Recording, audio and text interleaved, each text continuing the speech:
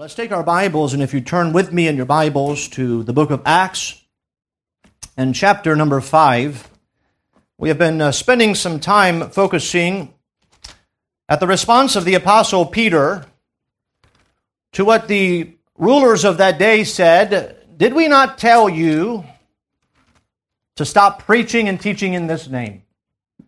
And Peter's response is, I think, ought to be an encouragement to us, because his response is all about the Lord. And I want to look at leading up to that response again. Notice with me Acts 5, verse 27. The Bible says, and when they had brought them, they set them before the council, and the high priest asked them, saying, Did not we straitly command you that ye should not teach in this name? Isn't it amazing they wouldn't even say his name? And behold, ye have filled Jerusalem with your doctrine, and intend to bring this man's blood upon us. Then Peter and the other apostles answered and said, We ought to obey God rather than men. The God of our fathers raised up Jesus, whom ye slew and hanged on a tree. Him hath God exalted with his right hand to be a prince and a Savior, for to give repentance to Israel and forgiveness of sins. And we are his witnesses of these things, and so is also the Holy Ghost, whom God hath given to them that obey him. I want to bring your attention to verse 31, and we have been moving through each one of those verses. We talked about in verse 30, if you remember, how God raised up Jesus. Not in the sense that he raised him from the dead, but raised him, brought him into this world, and the Word was made flesh and dwelt among us. And then the rulers, they slew him and he hanged on a tree. But then verse 31, him hath God exalted. That's the resurrection. God raised, ye slew, and God has exalted him. But notice here what he says after that. Him hath God exalted with his right hand to be a prince and a Savior. I want to preach this morning on Jesus Christ, a prince and Savior. Jesus Christ, a prince and a Savior. As we look at this chapter, there is no doubt we see the great conflict against the gospel message. And we ask ourselves today, what is the gospel? The gospel is very clearly Jesus Christ and him crucified. That's what the Bible declares. And as a matter of fact, the very first message from the Apostle Peter on the day of Pentecost was beginning with Jesus of Nazareth. And let's go back there. I want you to see here in chapter 2, in verse 22, he says, Ye men of Israel, hear these words, and here is what the message is all about, Jesus of Nazareth. And by the time Peter is done with the message, notice what the Bible says in verse 36, Therefore let all the house of Israel. So he began with saying, Hear ye, house of Israel, Jesus of Nazareth. And by verse 36, Therefore let all the house of Israel know assuredly that God hath made that same Jesus, Jesus of Nazareth, whom ye have crucified, both Lord and Christ. The message of the gospel is all about a person. It's not about a work. It's not about a thing. It's not about a system of religion. It's about the person of Jesus Christ and who he is. The gospel is found in the person of Christ. As we look at this passage, I think about those two expressions that the Apostle Peter, again, he is bold in proclaiming the gospel. He is not deterred from proclaiming the gospel because of who the gospel is about. How God raised Jesus Christ, and we were witnesses of that. How you crucified him by the predetermined counsel and foreknowledge of God. And God has now exalted him, and so Peter is not deterred, but here he gives a title about Jesus Christ, two words to describe the Lord Jesus Christ, and that is Him as a Prince and a Savior. A Prince and a Savior. As we study the Word of God right from the beginning in Genesis chapter 3, there are two histories. I would say that you can find the history of man, and you can also find at the same time the history of God. If you remember after Adam and Eve with Cain and Abel, after Cain slew his brother Abel, from then you begin to trace the line of Cain, and I would say that that is the history of man. But then when Seth came, after Abel had died, the Bible says, then men begin to call upon the name of the Lord. And from that moment on, throughout the remainder of the Bible, you have two types of history. You have the history of man building a name for themselves, establishing cities, trying to reach God on their own, and then you have the history of God's people.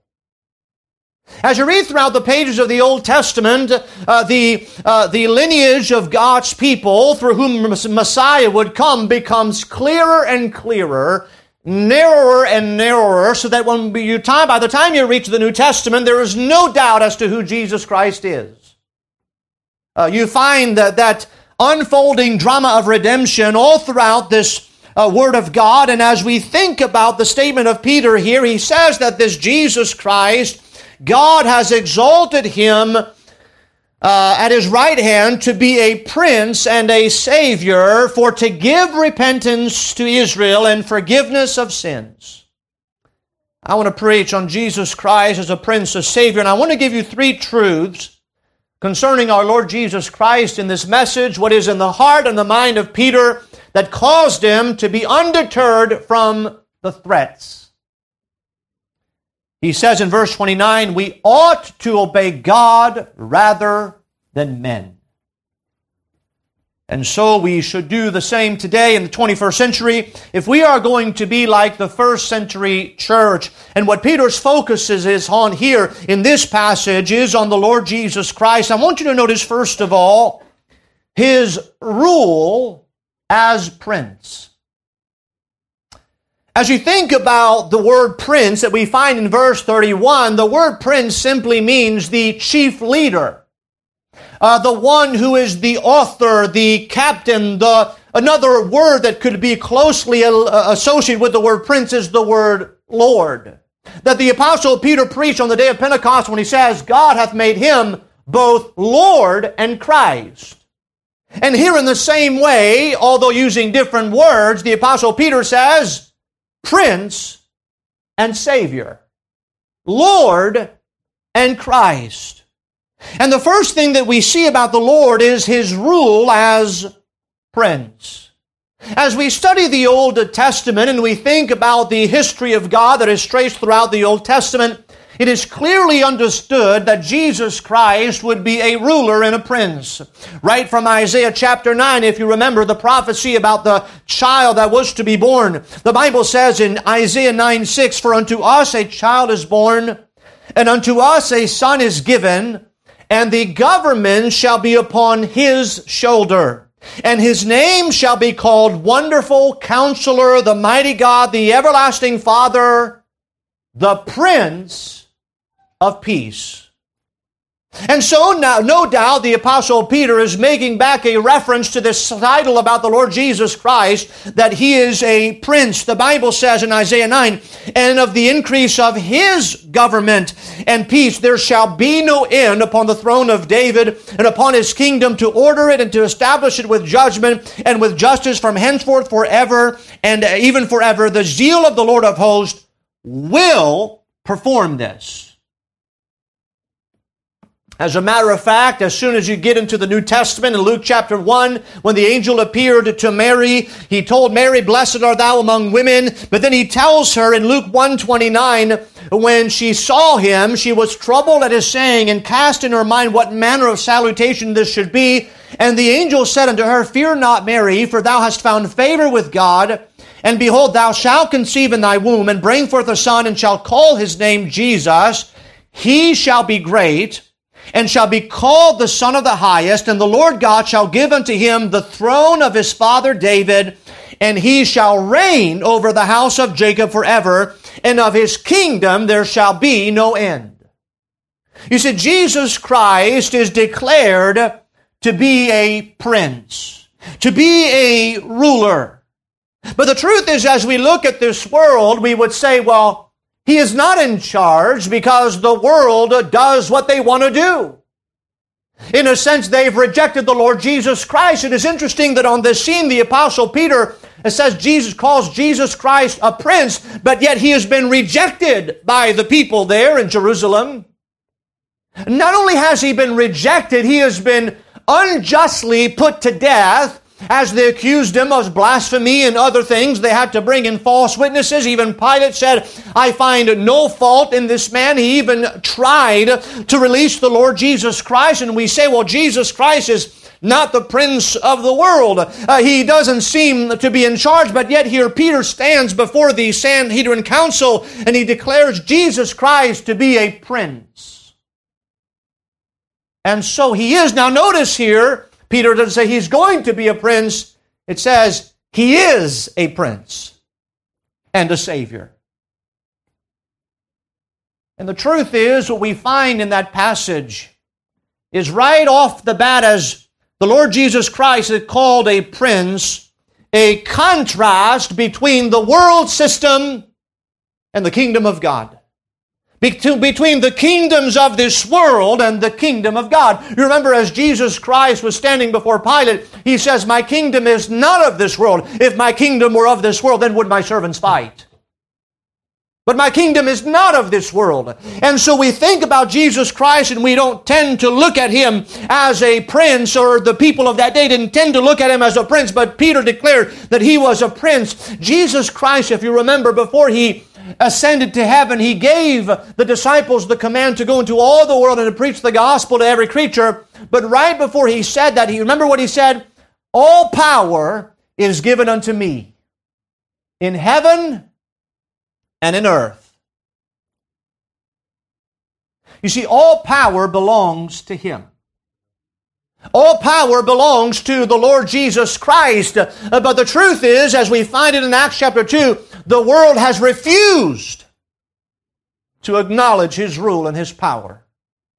The world has constantly, right since the beginning, when you find those two histories working themselves out throughout the pages of human history up until this day, there are really two types of history that we acknowledge. There's the history of man, man's attempts as religion, man's attempts to dethrone God, but then you find all throughout at the same time God's history that becomes clear.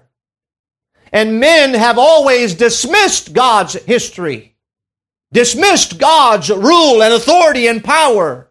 And here Peter established once again our Lord's authority. Colossians 3:1 tells us Christ sitteth on the right hand of God. Hebrews 1:3 says, when he had by himself purged our sins, sat down on the right hand of the majesty on high. Revelation chapter 11 verse 15 says, the kingdoms of this world are become the kingdom of our Lord and of his Christ. And he shall reign forever and ever. And that's why the Apostle Paul said in Philippians chapter 2 verse 10, that at the name of Jesus, every knee should bow of things in heaven and things in earth and things under the earth, and that every tongue should confess that Jesus Christ is Lord, to the glory of God the Father. You see, as we come together, we gather in this place because we see Jesus Christ as our Prince. We live, if you would, as God's people outside of the world system. The world system lives for the kingdoms of this world. And the kingdoms of this world, they just come and go all the time, do they not? It's almost like this statement that God hath made him both Prince and Savior. Prince has the idea that his throne is unmoved. God is unaffected. He is undeterred. He is undisturbed. And he is untouched by all the threats that men can bring. You see, Peter was bold because he saw Jesus Christ as a prince. The Sanhedrin said, we have the rule. And you know what Peter is probably thinking in his mind? No, Jesus is a prince. Your rule will come and go, but his will never be affected. As we study the different empires and the history of the world, I'm certain that you find that interesting. Well, maybe you don't, but I find it interesting. When I grew up, I was not really interested in history. It seems to me that as I started reading the Word of God, after God called me to preach, all of a sudden I became very interested in history. But there are two histories that are running simultaneously. There is the history of man, and more importantly, the history of God. Some people have said history is His story, and truly it is. But if you read about the decline and the fall of the Roman Empire, Edward Gibbon wrote a book entitled The Decline and Fall of the Roman Empire. Edward Gibbon was a British historian who lived from 1737 to 1794. And moreover, he was not a fan of the Christian faith at all. But he listed a number of reasons for the collapse of the Roman Empire, where some people have called the greatest empire. How did the Roman Empire fall? How did that kingdom in this world rise to its height, but then fell? And I think it is interesting, as a man who was not a fan of Christianity, the reasons why that he enumerated as to why the Roman Empire fell, and he listed it this. Number one, the rapid increase of divorce with the undermining of the sanctity of the home, which is the basis of society. That's what he said.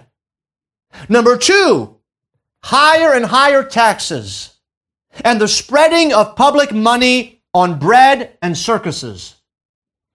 Boy, there's a circus going on in our country today, isn't there? Number three, the mad craze for pleasure. Sports becoming every year more exciting and more brutal. You know, we have sports now today like the UFC, where people are basically beating each other to a point where there's blood spattered everywhere. And people love it more and more. Number four, the building of gigantic armies to fight external enemies, when the most deadly enemy, the decadence of the people, lay within. And number five, he says the decay of religion. Faith fading into mere form, losing touch with life, and becoming impotent to guide it. That was his five, and by the way, he was not a Christian. 5 reasons as to the decline of the Roman Empire. And what I'm telling you today is, as you look throughout history, you see empires come and you see them go. They always rise and then they go because they mess things up. They never ask themselves the right questions. Today we have a society that is completely confused. They say, well, we need to have less prisons and less police enforcements. And by the way, this last year, they've released inmates and then put preachers in jail. That's strange, isn't it? A man in New York City just a few weeks ago was released after he had stabbed his mother to death. After spending 16 years in jail, he assaulted a woman on the street, and people are wondering why. We look at the world and we ask, how does a world decay? A world decays when they fail to recognize the prince, the one who is in charge, the one who is to rule. And they seek to dethrone him. You see, people never answer the questions. What they say is, hey, we need better prisons, and we need better beds, and we need better opportunities, and we need retraining. And they never answer the question, why do people go to prison? And I'll tell you why, because they're wicked. You see, you cannot change a society and make it better until you change the nature of man. But when Jesus Christ is not recognized as a prince, that is an utter impossibility. That's why Jesus said in Matthew 22:21, he says, render therefore unto Caesar the things that are Caesar's, but unto God the things that are God. there's two types of things that we look at in this world. There's the kingdoms of this world and how we function within that, but also what we have to recognize above all is what belongs to God. And so we find here, first of all, as Christ is called the Prince, His rule as Prince, but number two, as we think not only about His history, now we turn and we see His righteousness as Savior. In Acts 5, Peter says, Him hath God exalted with His right hand to be a Prince and a Savior. Those two words seem to not go together, do they? The Prince, the ruler, the chief captain, the Lord, the one who should be reverenced and bowed down to, is also a Savior. What wonderful news about the Savior. What does that mean for us? Well, if you remember back in Acts chapter 4, when the Jewish leaders told Peter not to preach and teach in His name, you remember what Peter said in Acts chapter 4, verse 12.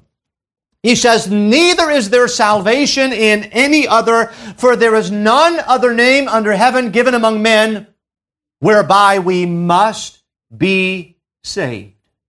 There is no other name that can save but the name of Jesus Christ.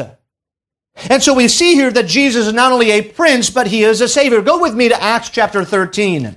In Acts chapter 13, we have another message here. And in the midst of this message, by the way, it'd do us well to pattern how we preach after the messages that we find in the Word of God. And in Acts chapter 13, if you go down here in the middle of this message in verse number 38, in verse 37, he just talked about how God raised Him again. He saw no corruption, quoted from the psalmist. Notice verse 38, be it known unto you, therefore, men and brethren, that through this man is preached unto you the forgiveness of sins. Now, the man he's talking about is Jesus Christ. And by Him, all that believe are justified from all things from which ye could not be justified by the law of Moses. Do we see that here? Him that is preached, Jesus Christ that is preached, He offers forgiveness of sins and justification from all things. That's what we get in Jesus Christ. Why? Because we know that we could not get justification from the law of Moses. The law of Moses could never justify us. It could never reconcile us to God. It could never bring us to God. Turn with me to 2 Corinthians chapter number 5. In 2 Corinthians chapter 5, we find here Paul talking about the Lord Jesus Christ and who He is and His work of justification and forgiveness. And notice 2 Corinthians 5, if you go down with me to verse 19. And Paul writes, to wit, that God was in Christ, reconciling the world unto Himself, not imputing their trespasses unto them, and hath committed unto us the word of reconciliation. What do we do? When we go out and we seek to preach the gospel to the lost, what is the message? What is the end goal of the message? It is reconciliation with God.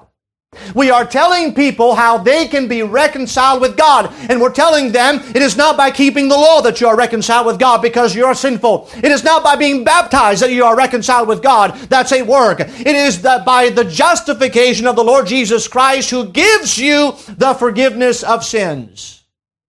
The gospel message is about how you and I can be reconciled to God. He goes on to say, notice in verse 20, and now then we are ambassadors for Christ, as though God did beseech you by us. We pray you in Christ's stead, be reconciled to God.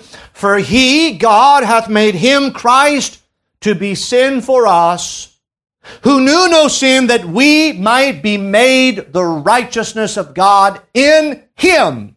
How are we made righteous? In Christ. Not by anything you've done. Not by any work of righteousness, but by His blood He saved us.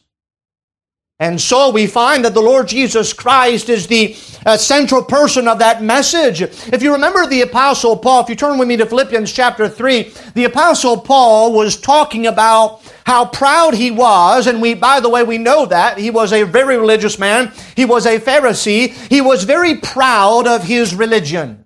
He was trusting in himself.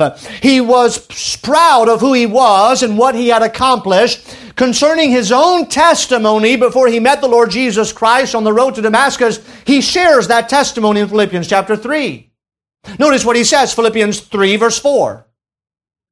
Though I might also have confidence in the flesh, if any other man thinketh that he hath whereof he might trust in the flesh, I more.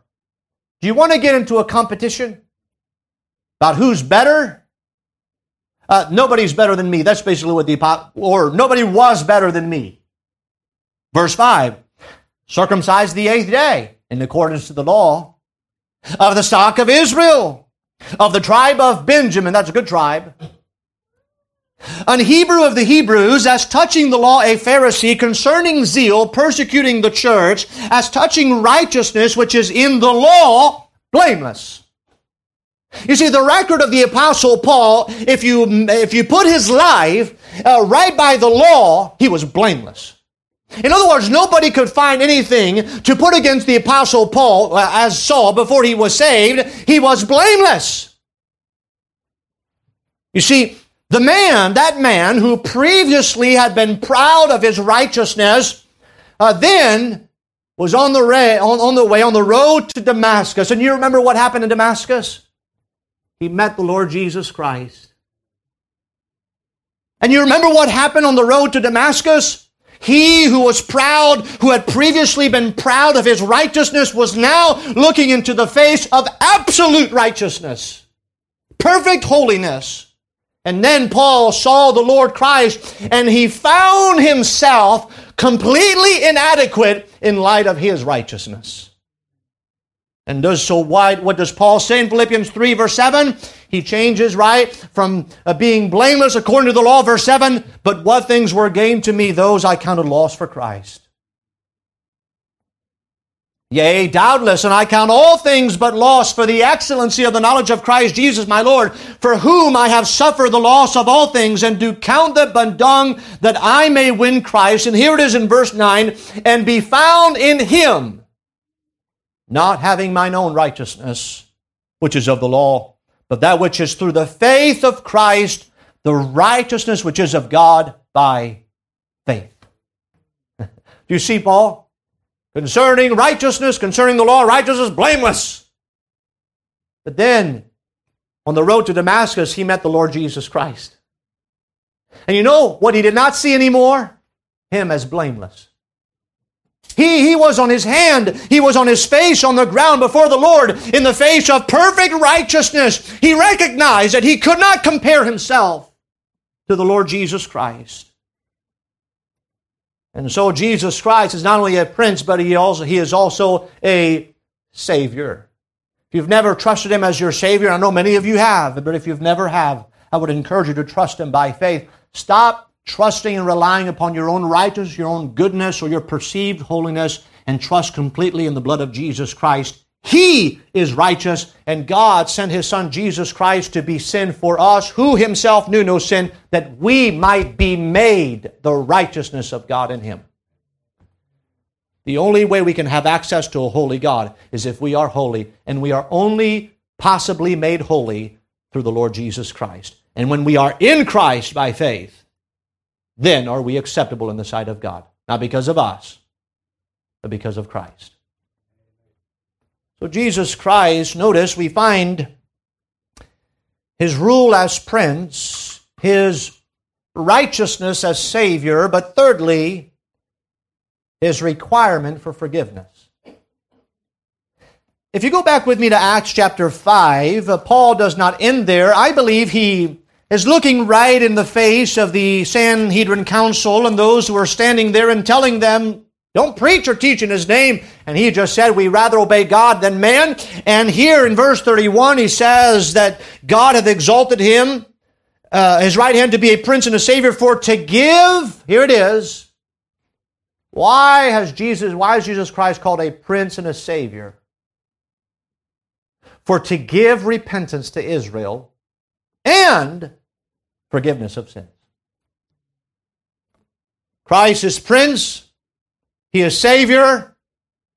But what is required of us? What is it that God demands of us? What is the message? Well, remember the first message from the Apostle Peter after he preached Jesus Christ to the people, what should we do? And Peter said, repent. Now, that is the requirement for forgiveness. Notice, repentance comes before forgiveness. That repentance and forgiveness of sins. This is what the Lord Jesus Christ taught. Let's go back to Luke 24. Unless you doubt me, let's look to the Word of God. Go with me to Luke 24.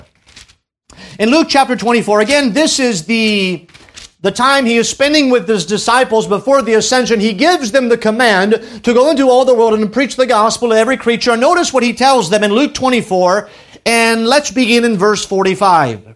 The Bible says, then opened he their understanding, that they might understand the Scriptures, and said unto them, thus it is written, and thus it behooved Christ to suffer and to rise from the dead the third day. And, here is verse 47, that repentance and remission of sin should be preached in his name among all nations, beginning at Jerusalem. And ye are witnesses of these things. Again, the order that the Lord Jesus Christ gave is preach repentance and remission of sins. What comes first is repentance. In Acts chapter 17, the Apostle Paul is preaching. If you go there, you find the disciples obedient to the Lord Jesus Christ. And the Apostle Paul, as the obedient servant of the Lord, he is preaching in Acts 17. And notice with me in verse 30, as he's looking at these Athenians who are given to idolatry, he introduced them to the unknown God. And notice what he tells them, Acts 18, verse 30. And the times of this ignorance God winked at, but now commendeth all men everywhere to repent. Because he hath appointed a day in which he will judge the world in righteousness by that man whom he hath ordained, whereof he hath given assurance unto all, and that he hath raised him from the dead. And so here is clearly from the Apostle Paul, God commends all men everywhere to repent. Now let's go back to Acts 5. Peter says, God hath exalted him at his right hand to be a prince and a savior, for to give repentance to Israel and forgiveness of sins. The Lord Jesus Christ, as the ruler, has orchestrated all of human history to make sure that people could identify who the seed of the woman from Genesis chapter 3, verse 15 was, and it is the Lord Jesus Christ. He's orchestrated human history to enable that, and he has become also a Savior for man. His righteousness is what saves us, not our own. But what is the call? What is God? What is the call to the world? The call to the world here is, as Peter had preached in Acts 2 on the day of Pentecost, said, repent. Here, he says in Acts chapter 6, he says the same thing. Why did Jesus Christ do all this? To give repentance. You see, there is a direct confrontation with the Sanhedrin Council. Peter, if you would, in a very eloquent way, he is basically telling them, repent and receive forgiveness of sins. What does it mean to repent? What is understood by this word repentance? A lot of times people say, repent, repent, repent. And often people, I think that there's a lot of confusion today about what the word means. People sometimes add things to it. People make it seem something that it is not. But what does it mean to repent? And let me expound on this word, because repentance comes before forgiveness. Doesn't it not in the Bible? To give repentance and forgiveness of sins. What is repentance? Well, if you study the word, the English word repent comes from the Latin word that means think again. This is the first call of the gospel message unto all men. It is a call for all men to think. That's the first call. Think again. That's what Paul is telling the Sanhedrin Council. Think again about the Lord Jesus Christ. You crucified him. You rejected him. Think again. This is why He is a Prince and a Savior, for to give repentance. But also it's not just think again. I believe it's more than that. The Greek word used from our text means basically change your mind. That's what it means. Change your mind. Therefore, in the first place, we have to think. That's a good thing, isn't it? And second, we must change our mind. You see, a lot of times people think, but they don't change their mind.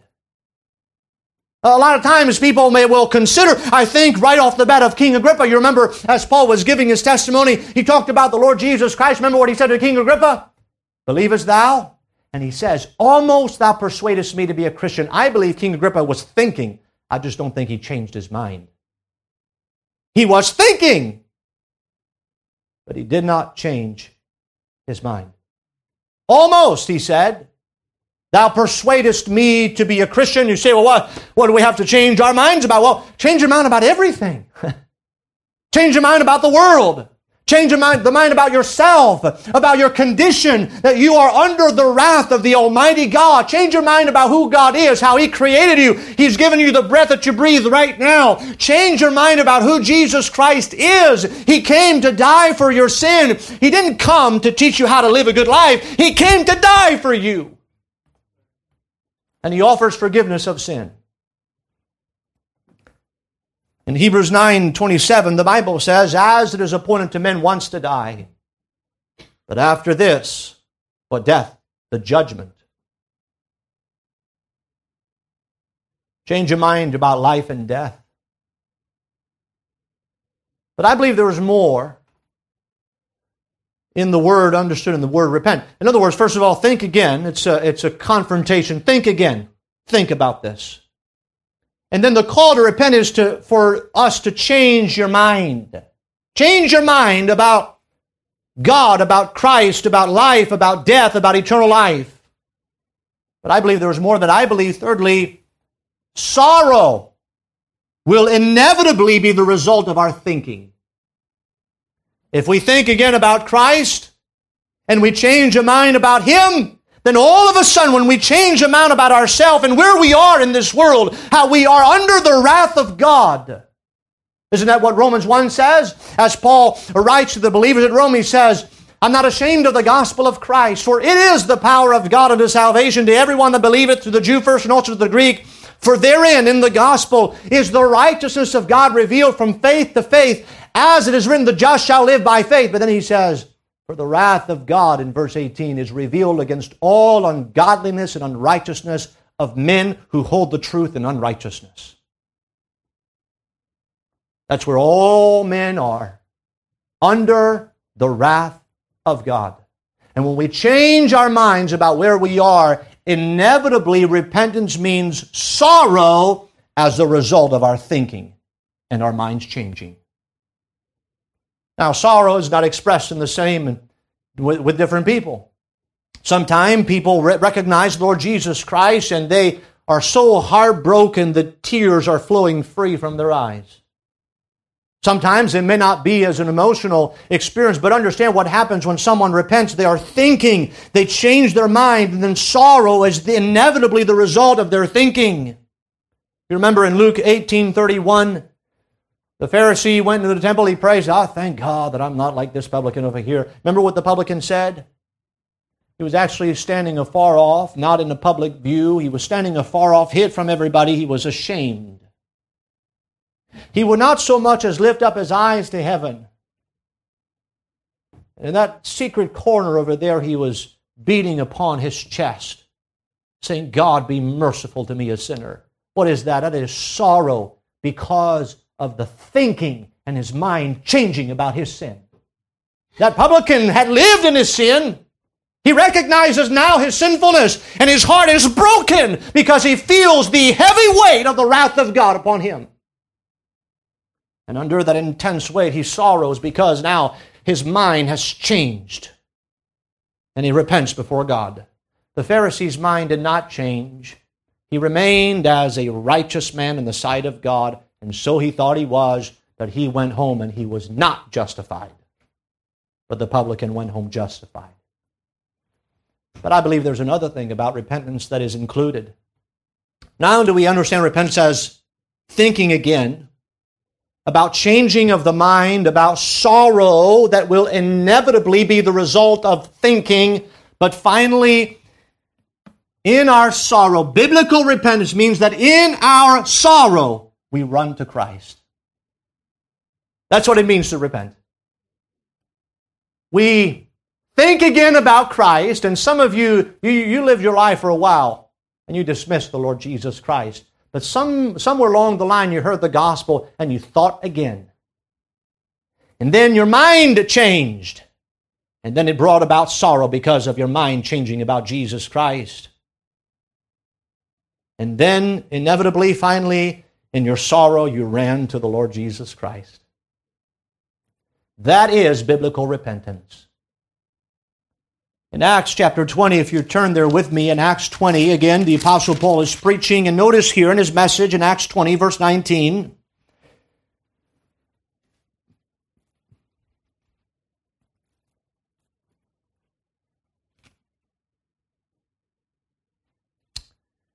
he says, serving the Lord with all humility of mind and with many tears and temptation which befell me by the lying wit of the Jews, and how I kept back nothing that was profitable unto you, but have showed you and have taught you publicly from house to house, testifying both to the Jews and also to the Greeks, repentance toward God and faith toward our Lord Jesus Christ.